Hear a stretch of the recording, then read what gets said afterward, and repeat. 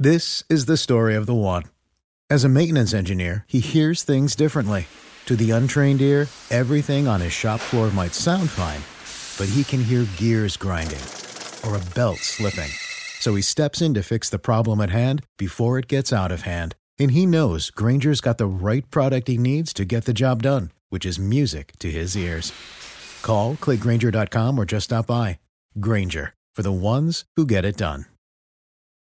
Something that makes me crazy is when people say, well, I had this career before, but it was a waste. And that's where the perspective shift comes, that it's not a waste, that everything you've done has built you to where you are now.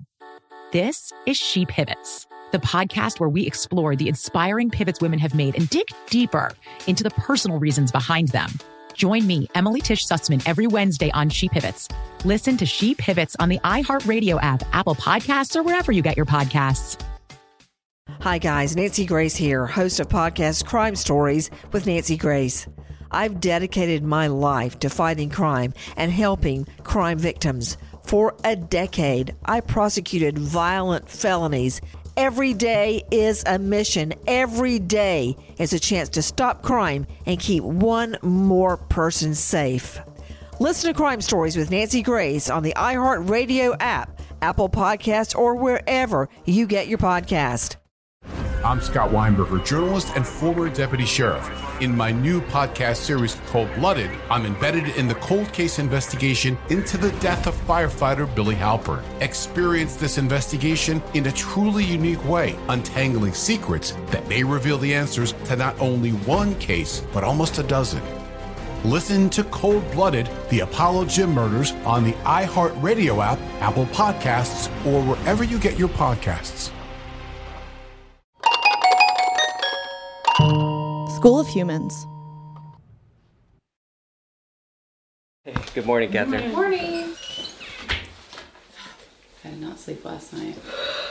I slept for about an hour and then I woke up and anyway. We've been in Mountain View for about a week now, and I feel like we've gotten a pretty good grip on the main facts of the case. We've met Rebecca's sister, Danielle, and her dad, Larry, and the journalist George Jared, who has spent countless hours investigating this case. We've also met Dennis Simons, the lead investigator for the Arkansas State Police. Since he won't share the case file with us, we're on our own to piece together exactly what happened and to embed ourselves in the community to gain people's trust.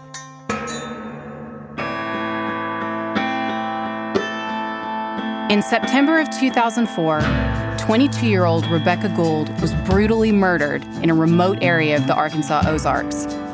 14 years later, her killer is still out there. I've come back to Mountain View with one mission: to get justice for Rebecca. I'm Catherine Townsend, and this is Hell and Gone.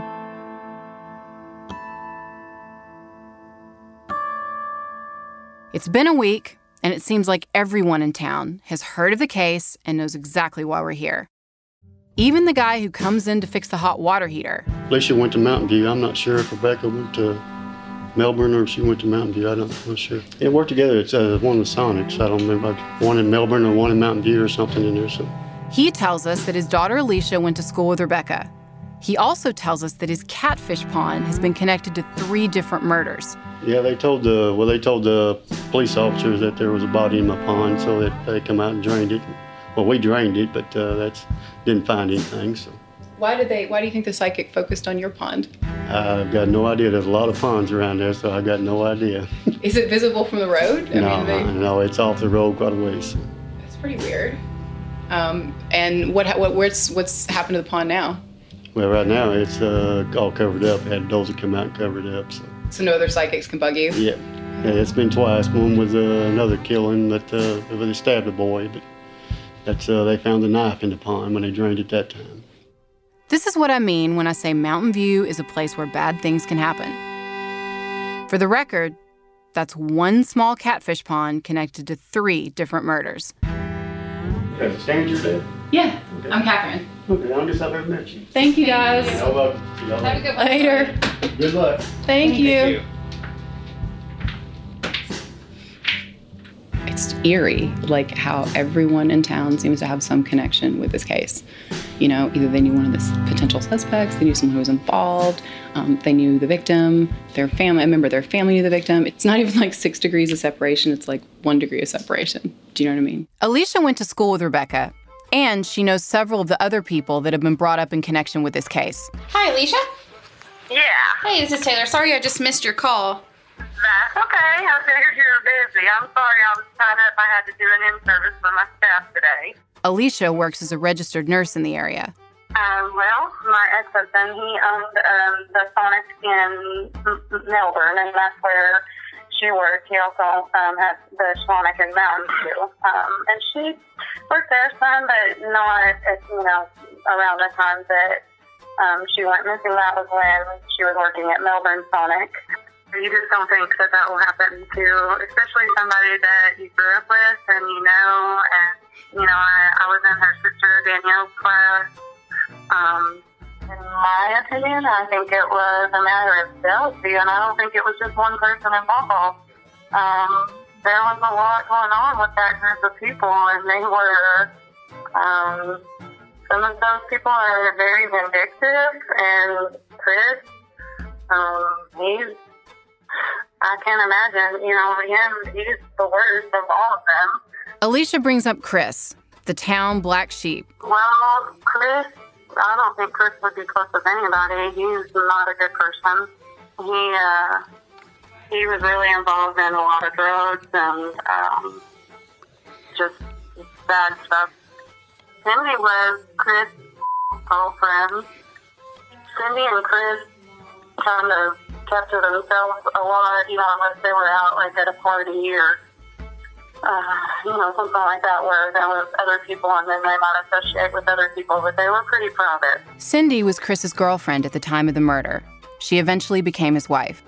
Last I heard, he was in prison. I don't know if he's out, but that's the last I heard, that he was in prison, locked up. Alicia tells me a story that I've heard several times while researching this case. He ended up getting in some trouble, I think, I'm not sure if it was Cindy that he ran off somebody he ran off the road, and he got in a lot of trouble, he got in some trouble for that. But it was, sometime after that had happened. I don't know what you believe, what, I can't imagine them doing to her what they did to her. Alicia knows several people in Rebecca's social circle, which centered around the Melbourne Sonic at the time of her death. And her insights about Chris and Cindy definitely start to paint a picture of the people that Rebecca was hanging around with. These are people that even today, people in Mountain View are afraid of.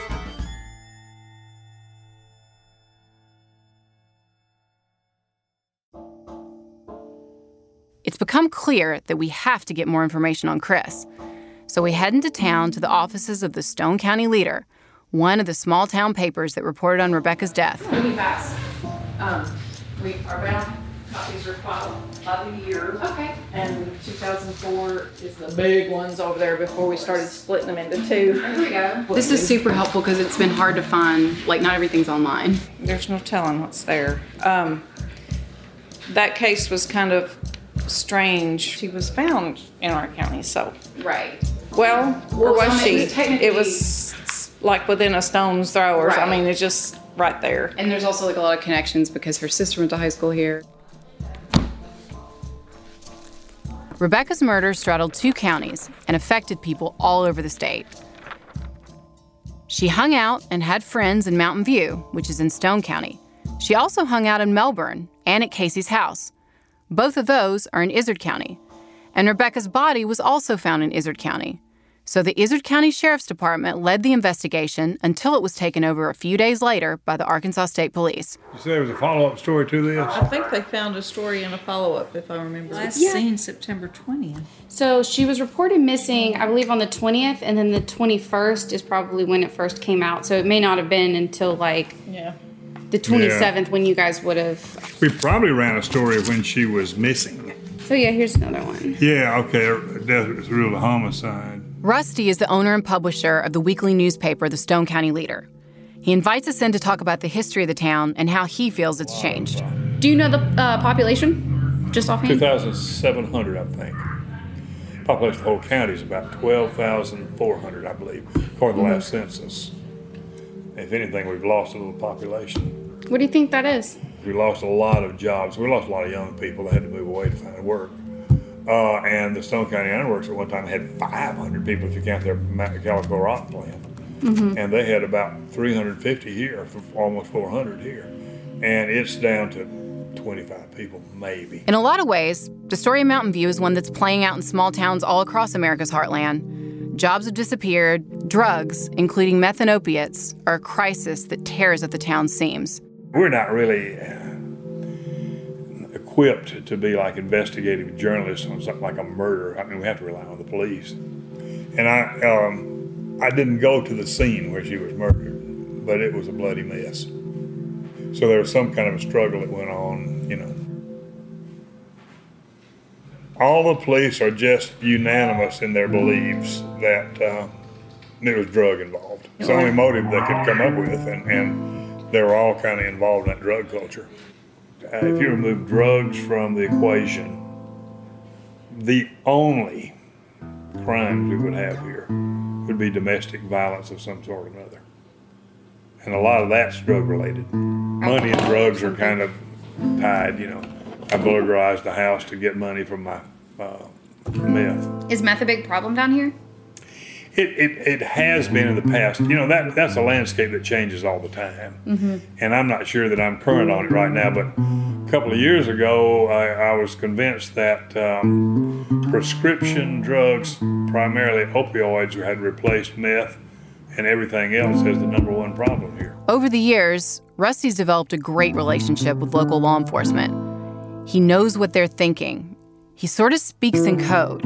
He's happy to share, but he's not going to tell us too much. Like many other people in town, he refers to Dennis's huge binder of information on Rebecca's case. Well, I know what the police are thinking, or what the prosecutor's thinking anyway.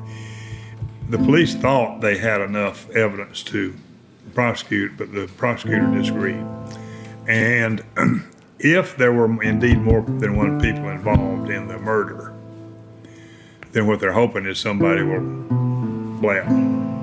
The more people that know about what really happened, the better the odds of somebody down the road talking. But aside from that, they still don't have a good enough case to. And without new evidence or additional evidence, they're dead in the water. These cold cases sometimes get solved by someone who comes forth and talks about it. The police all think they know who did it, but they can't prove it. This is a cold case. Something new could happen, though. And the reason, according to my theory anyway, is I do not see how one person could have done that by themselves without being detected somewhere or another. They had to have an assistant or a couple. And it's almost certainly that there were drugs involved somewhere or another.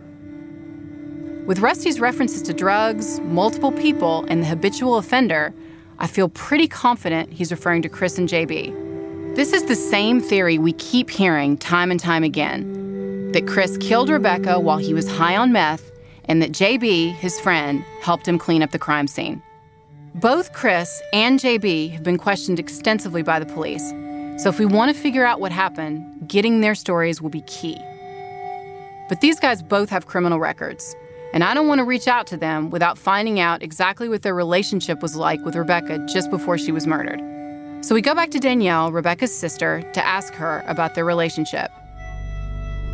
Chris had always liked Rebecca for many years, but I wasn't sure if they had seen each other in a long time. So, like, liked her as a person, or liked had a crush on her kind of thing? He liked her both. Right.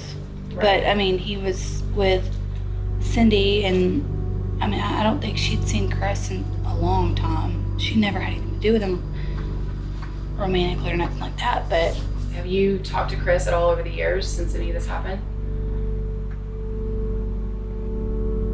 No. Just during that time, a little bit, and then since then, no. No. If Chris was there, to me, he would have rode with JB. That's the only way of me thinking that Chris would be there. Yeah. So. Some people think that Chris was obsessed with Rebecca.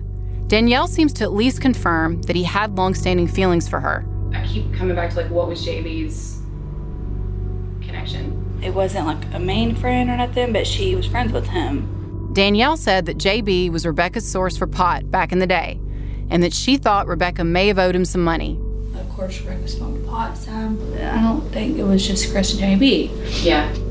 If Chris was involved, Cindy knows, and I think Cindy was there. Cindy was Chris's girlfriend at the time of the murder, and they've had an on-again, off-again relationship ever since. I'm hoping this will end up working to our advantage, and that maybe she can give us some new information on Chris. I can't imagine, Cindy would have that much loyalty to Chris now. Yeah, they got married after that. They're divorced, I think, now, but they had a few kids, I believe. And if she thinks that, she could go away, then this might be a good moment for her to turn on him. I mean, I'll be honest, I'm scared of these people. Yeah, that's why I don't mention so much, because I'm being recorded, because I'm, scared. I've talked to Chris before. A couple of years back, I went to see him in Stone County Jail while he was behind bars on a different charge. But I have no clue where he is now. We'll be right back. Hey, y'all, it's Catherine.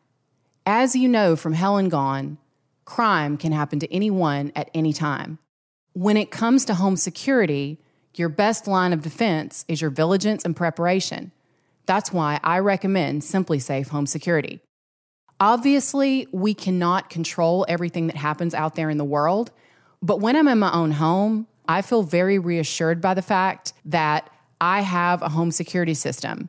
And SimpliSafe is affordable, easy to use, and crucially, it's easy to get started with and then build on later as you need more functionality. They have a huge variety of indoor and outdoor cameras. It's backed by 24/7 professional monitoring for less than $1 a day, with no contracts and a 60-day money-back guarantee. Get 20% off any new SimpliSafe system when you sign up for Fast Protect monitoring. Just visit simplysafe.com/hellandgone. That's simplysafe.com/hellandgone. There's no safe like SimpliSafe. Bean Dad, The Dress, 30 to 50 Feral Hogs. If you knew what any of those were, you spend too much time online. And hey, I do too. 16th Minute of Fame is a new weekly podcast hosted by me, Jamie Loftus, where every week I take a closer look at an internet character of the day. Who were they? What made them so notorious? Why did the internet choose them? And what does a person do when they're suddenly confronted with more attention than the human psyche can handle? I'll be talking to internet historians, experts, and yes, the main characters themselves to get a fuller picture. Because I think that even outside individual experiences, a character of the day tells us something about how the internet worked at that time and how the attention economy developed into the freaky three-headed dragon it is today. Together, we probably won't be able to properly log out, but we can take a walk down scary internet memory lane and see one day a little more clearly. Listen to 16th Minute of Fame on the iHeartRadio app, Apple Podcasts, or wherever you get your podcasts.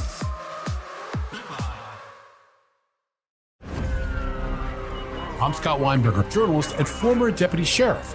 In my new podcast series, Cold Blooded, The Apollo Gym Murders, I'm embedded in the cold case investigation into the death of firefighter Billy Halpern. It's just a shame, that they took him from us. Experience this investigation in a truly unique way, knocking on doors, uncovering new evidence, including the DNA of a potential killer. My name is Danny Smith. I'm a detective with Miramar Police Department. This is Scott Weinberger. We're actually reopening an old case, and your name came up. Untangling secrets that may reveal the answers to not only one murder, but almost a dozen. I thought they were going to kill me, so I kept my mouth shut and I didn't say anything. All these years, I didn't say anything. Listen to Cold Blooded, The Apollo Gym Murders on the iHeartRadio app, Apple Podcasts, or wherever you get your podcasts. Are you ready to fight back against crime? Hi guys, Nancy Grace here, host of podcast Crime Stories with Nancy Grace.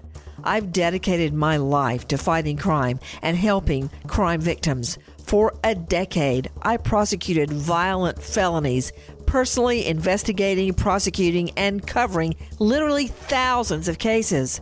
It's so easy to think it will never happen to me or my family, but that is simply not true.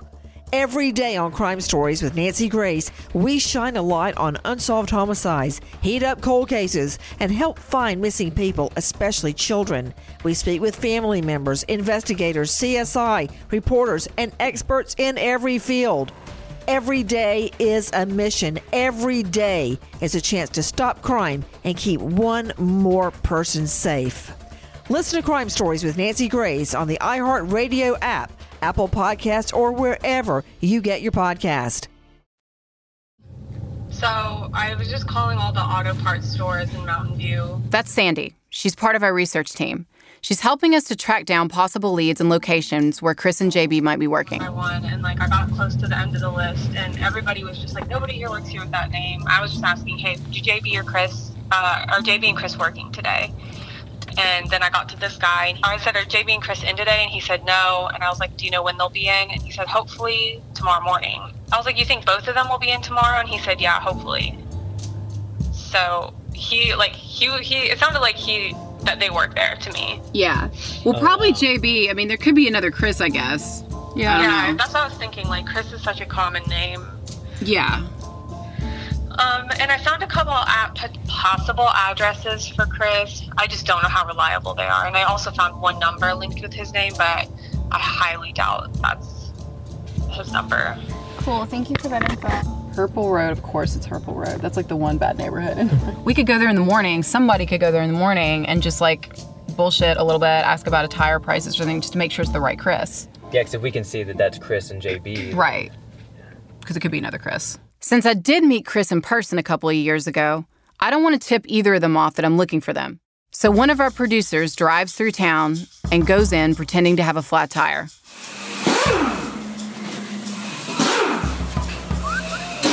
Doing all right? Yeah, how you doing, man? Good. Got a flat? Yeah, I got, it's a rental car. I'd love to know if you got one. I'd love to pull a fast one on them. And yeah, we got one. It'll be a little bit before we get to you. Appreciate it.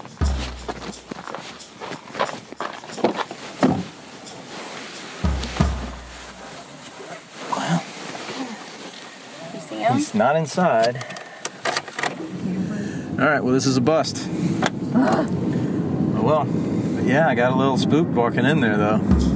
Yeah, I tried to look in and, I saw some other dude with long hair. Yeah. Not him? All right. I mean, it's not to say he doesn't work there, but he wasn't there. Yeah, neither of them. When we first pulled up, there was a young guy that from behind looked just like him, and I was like, oh, shit. Oh, my God. But it wasn't. Maybe it was his son, who knows? So it was neither of them then. No, the old guy that owns the place is Charlie. He's got long white hair.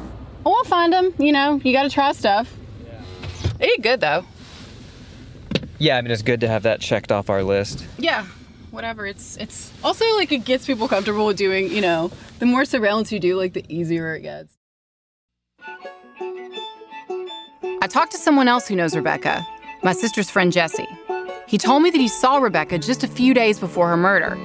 Jesse, I don't know if he's in with Chris, but I know that so I know he was really good friends with Rebecca. Also, I think he might have seen her as recently as Friday, that weekend. Oh, that Friday. Yeah.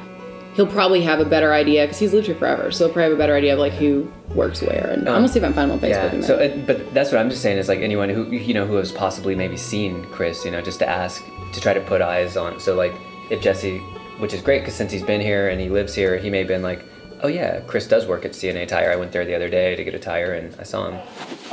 Hey, how you doing, man? Good. Are you Jesse? Yeah.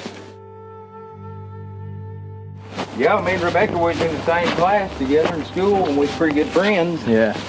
Whenever I was last hanging out with her, which was right before she got murdered, she was staying over there she was actually working a little bit at Sonic at Melbourne. Mm-hmm. And she's just starting she's going to go to school, her and her sister Danielle, back in Fayetteville, I'm pretty sure. Y'all had to bear with me, it's been years ago. They found her phone or whatever, and my number was on there 48 hours from when she, had come up missing. So they called me, and her car was broken down over there at her house, at his house.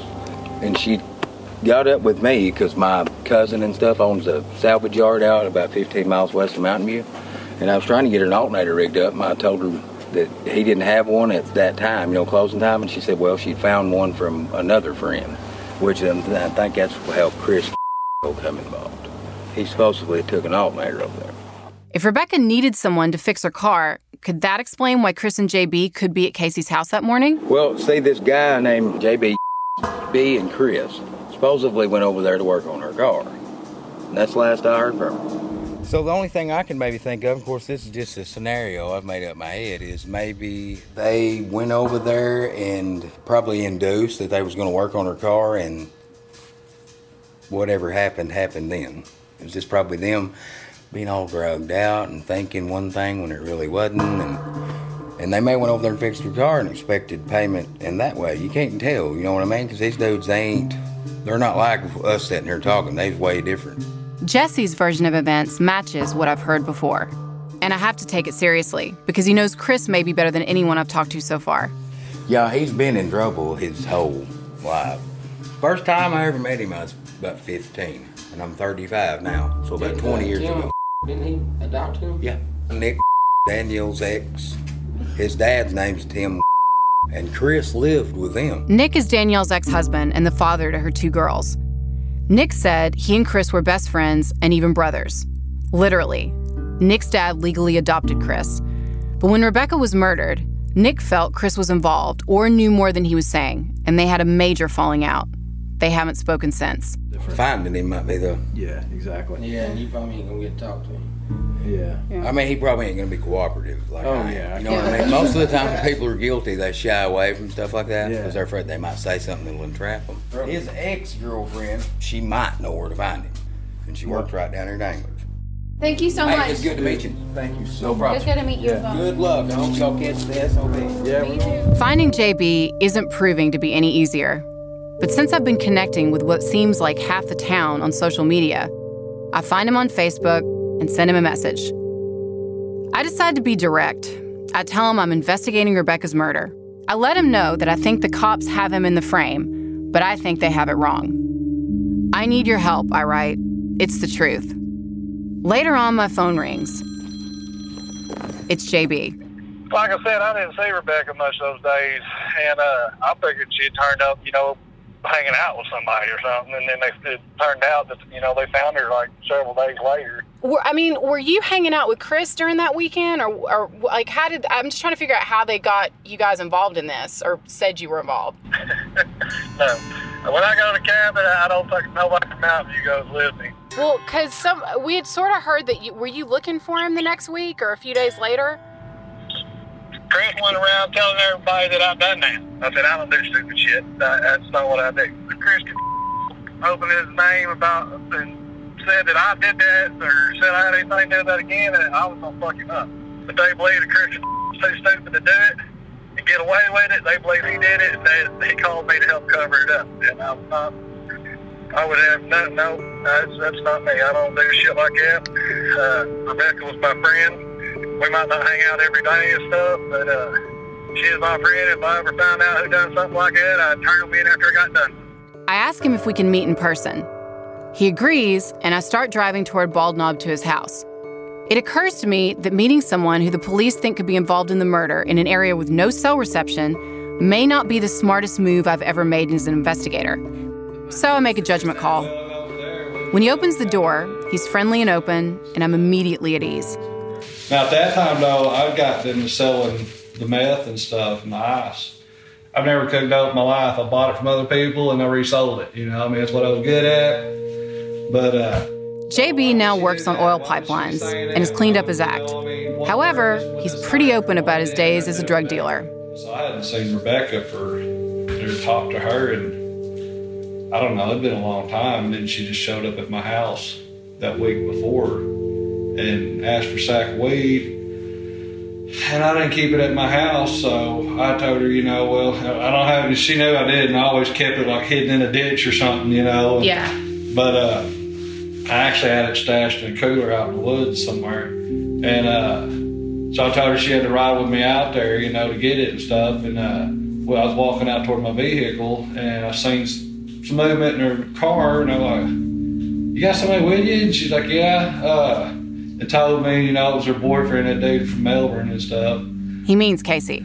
Like, well, he can't sit here in my driveway in his car, he's going to have to ride with us. And she's like, okay, you know. And so he rode with us. I don't think he ever said a word. He just sat in the back seat, kept his mouth shut. We went out there, got the weed, come back, and they got in their vehicle, left, and she come back the next week.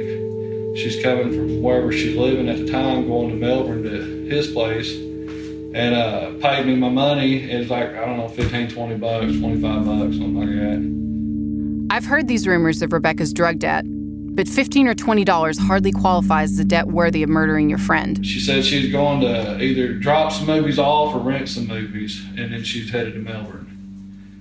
And that was, do you remember if that was that weekend that she, like the weekend before she was murdered? The day before. I would think it would have been on like a Thursday or Friday because like the next day I went to Cabot for the weekend. Right. Cabot is a town on the outskirts of Little Rock. It's about an hour and a half away. So I'm thinking, I would have went down there to the party and stuff like that, It probably was a Friday night when I went down there. When I was in Cabot, I was actually going down Highway 5 and we were going up the big hill there at Greystone. And I got a call from my wife, my girlfriend at the time, and she said, I want to know if I'd heard anything about Rebecca. And I was like, no. And she's like, well, she's missing and everybody's looking for her. If you hear anything, you need to let somebody know. I said, well, tell them that I seen her, the other day when she come down, that she's supposed to be heading to Melbourne. That's the last that I'd heard anything from her. So. And when did you start to hear that, like, they might be looking for you for some reason, the cops? Oh, never. Never? No. Well, I guess I eventually did, but because, I don't know, I think they left a note or something at our house or something. Anyway, to contact them, and we ended up going up there to the station there in Mountain View and talked to a state detective. They had me come up there and take a lie detector test, and then after that, they didn't bother me no more. I think they said took one. It wasn't that he failed, but it wasn't like that he, just passed with flying colors or something, But I know they did say that they gave him one. Anyway, they told me that they didn't think I had anything to do with it as far as her death, but they knew that Chris come to my house, and that's why they wanted to talk to me. And they felt like he went over and done it, and then called me to come help him clean it up because he was too dumb to get away with it. What the hell I know about murder? You're cleaning it up, I sell drugs. Yeah. That's all I do. And Rebecca was my friend, so I wouldn't, that's messed up.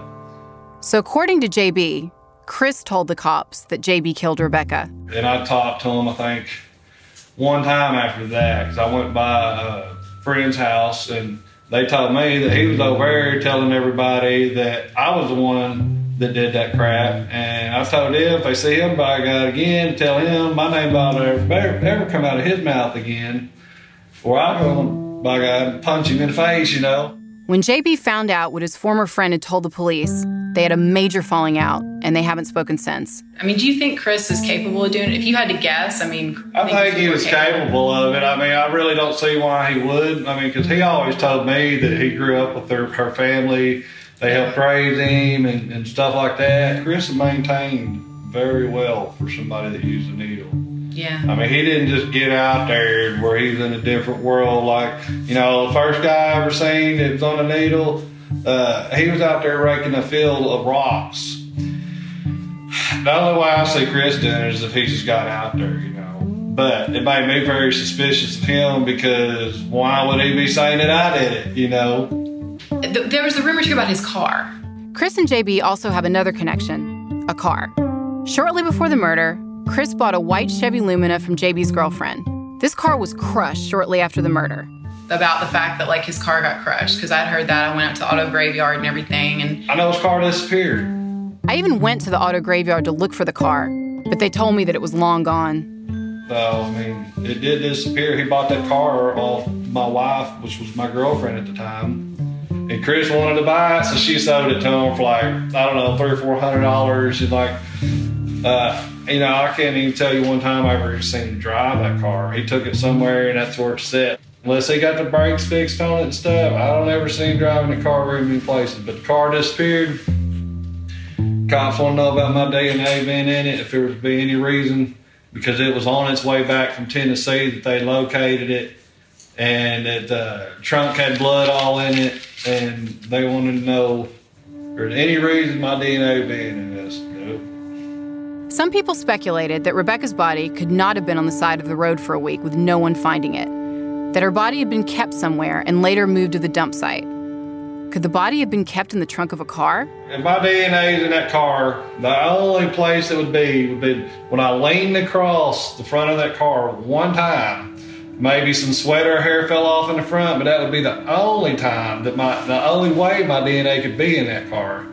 Because I've never rode, because when me and her met, that car didn't have no brakes or nothing. See, it's weird because if they're saying that they found it and the trunk had blood in it, then why don't they have any Proof. DNA? I got pulled over, I don't know, like a week or so after this. I'd hit a deer within around this time frame, and I thrown it back in my Blazer, and I carried it over to my father-in-law's. Well, I can't think. I mean, it killed the deer, but I cannot think of so much as seeing a drop of blood come off that deer. And I get pulled over like a week or so after this, and the cops search my vehicle, and they find an oil can that had blood on it. The only thing I can think of is, I just hit this deer, And so they're going to take it and check it to see if it's human or not, which I reckon it come out to be animal blood, because I never heard back from them. But I can't think of any time where that blood could have got on that from that deer. And I got the strangest feeling one night, like somebody had put that in back of my Blazer. So I got real, it just seemed like everybody's pointing the finger at me, so I packed my crap up and I left. I got out of there. I could just feel the setup coming, and I learned a long time ago, if you don't listen to your gut, you're messing up. So after the murder, JB feels like everyone is pointing their fingers at him. Chris, the cops. So he does what anyone might do. He gets out of town and moves away to work in Texas. Eventually, he came back to Arkansas, but he refuses to set foot in Mountain View.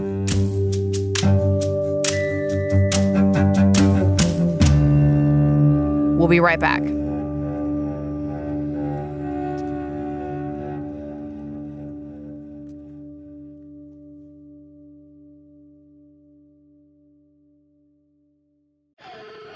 Bean Dad, The Dress, 30 to 50 Feral Hogs. If you knew what any of those were, you spend too much time online. And hey, I do too. 16th Minute of Fame is a new weekly podcast hosted by me, Jamie Loftus, where every week I take a closer look at an internet character of the day. Who were they? What made them so notorious? Why did the internet choose them? And what does a person do when they're suddenly confronted with more attention than the human psyche can handle? I'll be talking to internet historians, experts, and yes, the main characters themselves to get a fuller picture. Because I think that even outside individual experiences, a character of the day tells us something about how the internet worked at that time, and how the attention economy developed into the freaky three-headed dragon it is today. Together, we probably won't be able to properly log out, but we can take a walk down scary internet memory lane and see one day a little more clearly. Listen to 16th Minute of Fame on the iHeartRadio app, Apple Podcasts, or wherever you get your podcasts.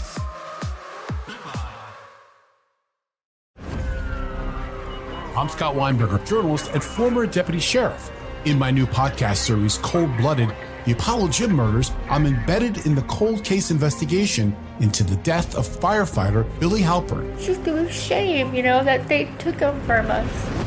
Experience this investigation in a truly unique way, knocking on doors, uncovering new evidence, including the DNA of a potential killer. My name is Danny Smith. I'm a detective with Miramar Police Department. This is Scott Weinberger. We're actually reopening an old case, and your name came up. Untangling secrets that may reveal the answers to not only one murder, but almost a dozen. I thought they were going to kill me, so I kept my mouth shut and I didn't say anything. All these years, I didn't say anything. Listen to Cold Blooded, The Apollo Gym Murders on the iHeartRadio app, Apple Podcasts, or wherever you get your podcasts. Are you ready to fight back against crime? Hi guys, Nancy Grace here, host of podcast Crime Stories with Nancy Grace.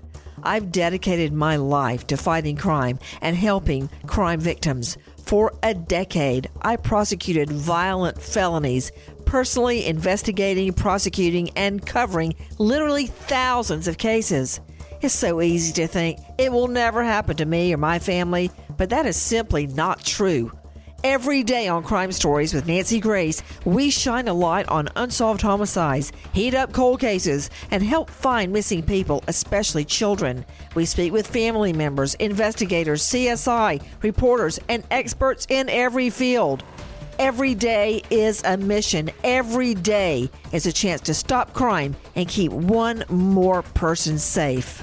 Listen to Crime Stories with Nancy Grace on the iHeartRadio app, Apple Podcasts, or wherever you get your podcast. We started talking about this incident. Drugs and officials cover up. You couldn't believe it. From iHeart Podcasts. It's like the police knew who he was before they got here. A story about money, power, and corruption. The medical school dean at USC was leading a secret double life. She's breathing right now? Yes, she's absolutely breathing. I'm a doctor, actually. There's no way that guy is a doctor. I'm Paul Pringle, and I'm an investigative reporter for the LA Times. This is the story of an investigation that starts in a hotel room in Pasadena, California, and reaches all the way to the top of two of the most powerful institutions in the city of Los Angeles. When people fall in line, they fall in line. Looking back, I realized, everyone knew. This is Fallen Angels, the story of California corruption. We're always going to have predators. It's the good people who stand by and do nothing that allow them to flourish. Listen to Fallen Angels, a story of California corruption on the iHeartRadio app, Apple Podcast, or wherever you get your podcasts.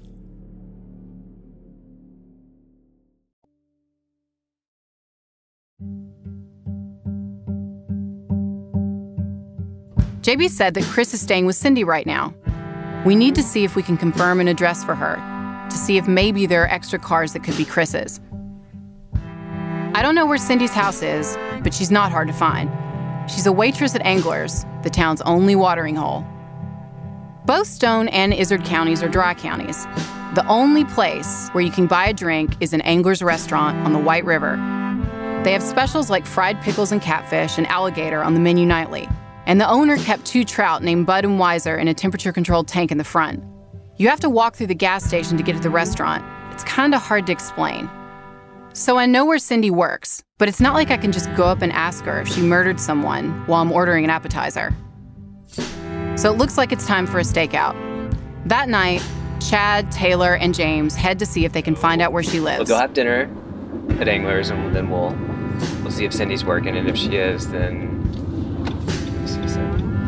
8:11 right now. The good thing is I think she was the only waitress wearing a black shirt. I think I may have put down at least a suspected address for her. Oh, really? There's some people coming out, looks like dudes. But it looks like everyone's a lot of people leaving. Okay. Yeah. Could we go further that way? That would be helpful. I would just park as far down as we can, close to that white van. Yeah. Yeah, this is a much better van. Oh yeah, because we can see in the back window now. Yep, I just saw her walk by the cook. Yep. You're the eyes. I'm the getaway car. Yeah, I think we stay back. I mean, at the very least, we find out what car she drives. Go by it tomorrow, get the plate, run it. Maybe there's an address. It's a whopping 8:47.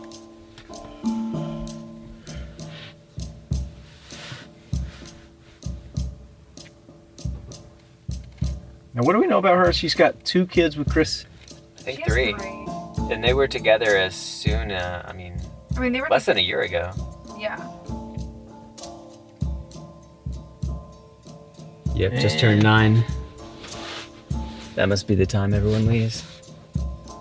Yep. We got a light out in the kitchen now. Yeah, the good thing is in any direction she goes, there's not really any she's going to be on that road for the next 10 miles or so. Yeah, exactly. Ooh, black shirt. This does look promising. Nice, 920.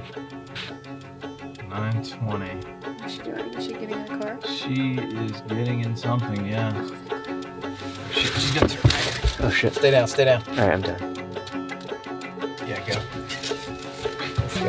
She's in the white car? She's going right towards... Oh, no, she's going left. Oh, she's going up towards Mountain View? Yep, go. Yeah, let's go. She's cooking. She's going pretty fast. Yeah. I'm trying to get my seat back up.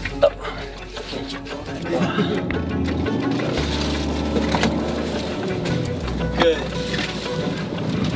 Yeah, we gotta catch up.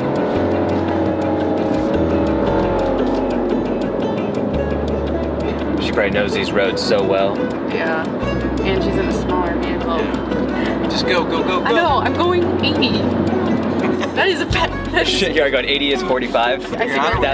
Yeah, that looks like a car too. Is that her or is that the truck? That might be a truck, go. Yeah, that's not her, man. That's the truck. Was that truck behind her? No, the truck was in front of her. If it was the red truck that was our waitress. Oh, our waitress? Yeah. Oh, shit. Then that means that Cindy turned off. Man, she got the fuck out of town, didn't she? Keep an eye out too, because like maybe she could even live in a house right off the road. Yeah, that's true. White car in that parking. Oh shit, that house has a white car right out front. It sure does.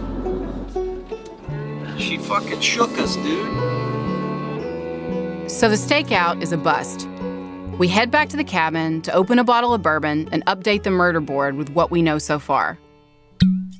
I mean, JB is the one person that has been like, I didn't have anything to do with this, and let me tell you everything I know. I know. Yeah, he has. And I'm hopeful that as we talk to some more of the core people, those names that are floating around, I'm hopeful that more of them will be like that. In this whole region, there's a huge drug problem, and meth does make you do crazy things, and it really... something can start out as a simple robbery and it just gets ratcheted up so fast to some psychotic, crazy murder. You know, Chris, I mean, one thing everyone says is that at that time he was really messed up on drugs. He's a sinister guy. Like, he's not a big guy, but it's the look in his eye, it's something about it. Like, he's a scary guy. I find him scary. No, he looks a lot tougher than I actually had imagined. Oh, he's tough. Like, he'll fuck you up in a second. He would not think twice about hitting any one of us in the face, probably. Or worse. Also, we can't say enough or stress enough, I feel, that once you add meth to the mix, not to say these people are doing it, but even the potential for people to be on meth, like, the situation can spiral out of control just so fast. I do think that there's a lot of distrust at this point, and also... they might have gone through this before. I mean, what JB went through was terrible. He was made to feel like they were going to be charged. He was very scared and worried. He was so freaked out by this, and this is a big guy, you know, who's no stranger to like dealing with the law because he was dealing drugs at the time. And this guy left town and never came back. I mean, that's pretty telling. That's how freaked out he was. And if he was that freaked out, then all these people have to be at least that freaked out because they still live here, and this still could come back on them. But you're right, I know that it's risky, but that's all the more reason why you want to get out there and clear your name, because if you don't and you still live here, then it's just a matter of time. You're just like waiting for the shoe to drop, for them to charge you with something or something else to get said. It's just bizarre. What we do have is the fact that we're not the cops. We don't automatically think everyone's bad and a criminal because they did some drugs, and we only care about finding who did this. All right, well, I guess I should go home before I drink like half a bottle of bourbon. Without hard evidence, we're really chasing ghosts. We need to get access to the autopsy report and really dig into the scientific facts of the case, and talk to some experts to see if we can glean any information that will help us determine a potential motive and find the killer. And more importantly, we have to find Chris. I'm Catherine Townsend, and this is Hell and Gone.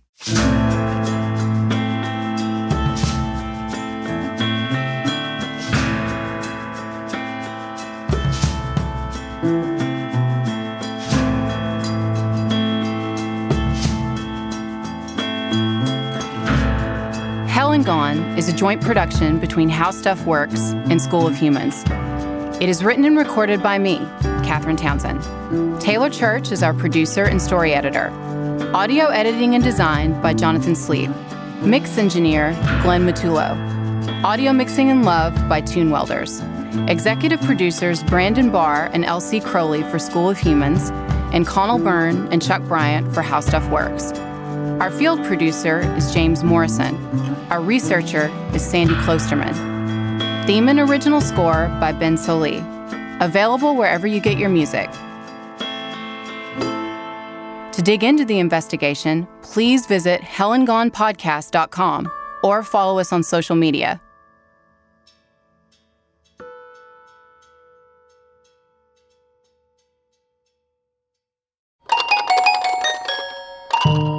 School of Humans. Something that makes me crazy is when people say, well, I had this career before, but it was a waste. And that's where the perspective shift comes, that it's not a waste, that everything you've done has built you to where you are now. This is She Pivots, the podcast where we explore the inspiring pivots women have made and dig deeper into the personal reasons behind them. Join me, Emily Tish Sussman, every Wednesday on She Pivots. Listen to She Pivots on the iHeartRadio app, Apple Podcasts, or wherever you get your podcasts. Hi guys, Nancy Grace here, host of podcast Crime Stories with Nancy Grace. I've dedicated my life to fighting crime and helping crime victims. For a decade, I prosecuted violent felonies. Every day is a mission. Every day is a chance to stop crime and keep one more person safe. Listen to Crime Stories with Nancy Grace on the iHeartRadio app, Apple Podcasts, or wherever you get your podcast.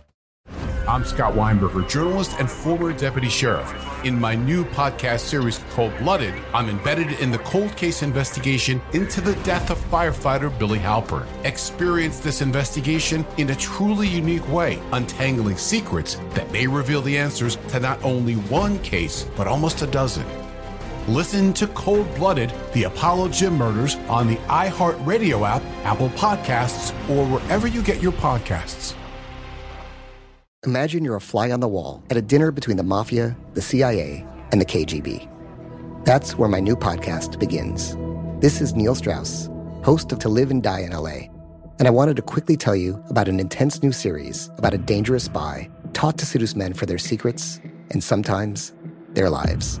From Tenderfoot TV, this is To Die For. To Die For is available now. Listen for free on the iHeartRadio app, Apple Podcasts, or wherever you get your podcasts.